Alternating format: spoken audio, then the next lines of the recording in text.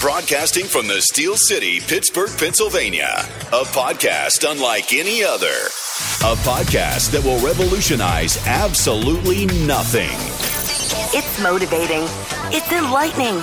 It's banter like you've never heard before. It's magical, sprinkled with a huge dash of awesome. 5, 4, 3, 2, 1. Get settled in. Ladies and gentlemen, here's your host, Paul Falavolito. And hello, everyone, and welcome back to the 7-Minute Leadership Podcast. This is episode 27. Be sure and check out my website, paulfalavolitopodcast.com, for all of my podcast content.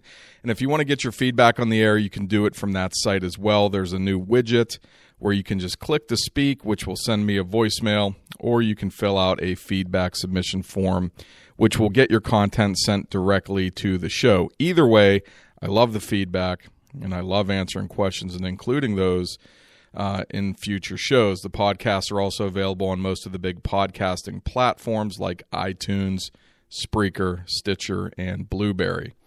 Today's topic is why leadership is like a hockey team. And what generated this topic was watching the Stanley Cup Finals. As you know, I'm from Pittsburgh, and our Penguins are now one victory away from our 4th Stanley Cup. And while I'm not a huge hockey fan, something clicked for me in my mind while I was watching these games, and it goes right back to something I have mentioned in several other episodes. There are opportunities to lead everywhere. And in hockey, one guy wears that big C on his jersey, or sweater, if I'm being hockey correct. He's the captain, but he doesn't play the whole game like a quarterback does. In fact, Sidney Crosby, the Penguins captain, only played 21 minutes out of 60 in last night's victory.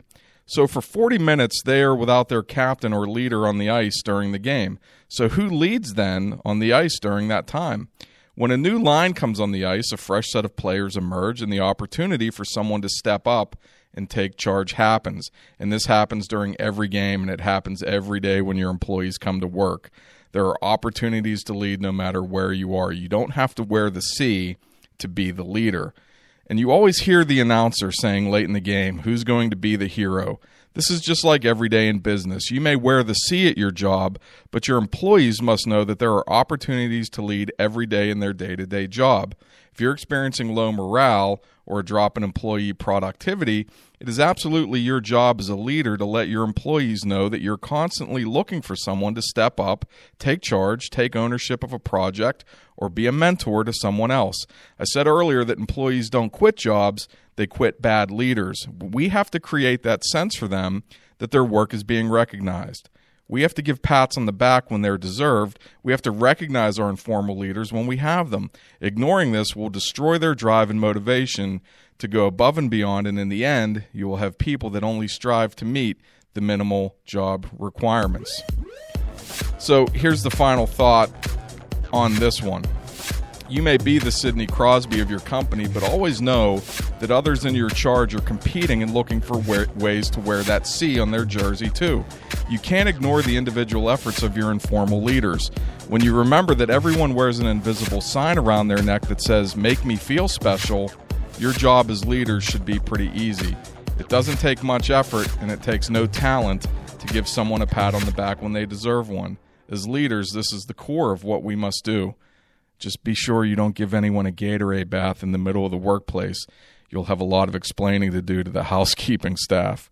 This has been episode 27 of the 7-Minute Leadership Podcast, and as always, I thank you for your time. You're listening to the 7-Minute Leadership Podcast presented by Paul Falavolito.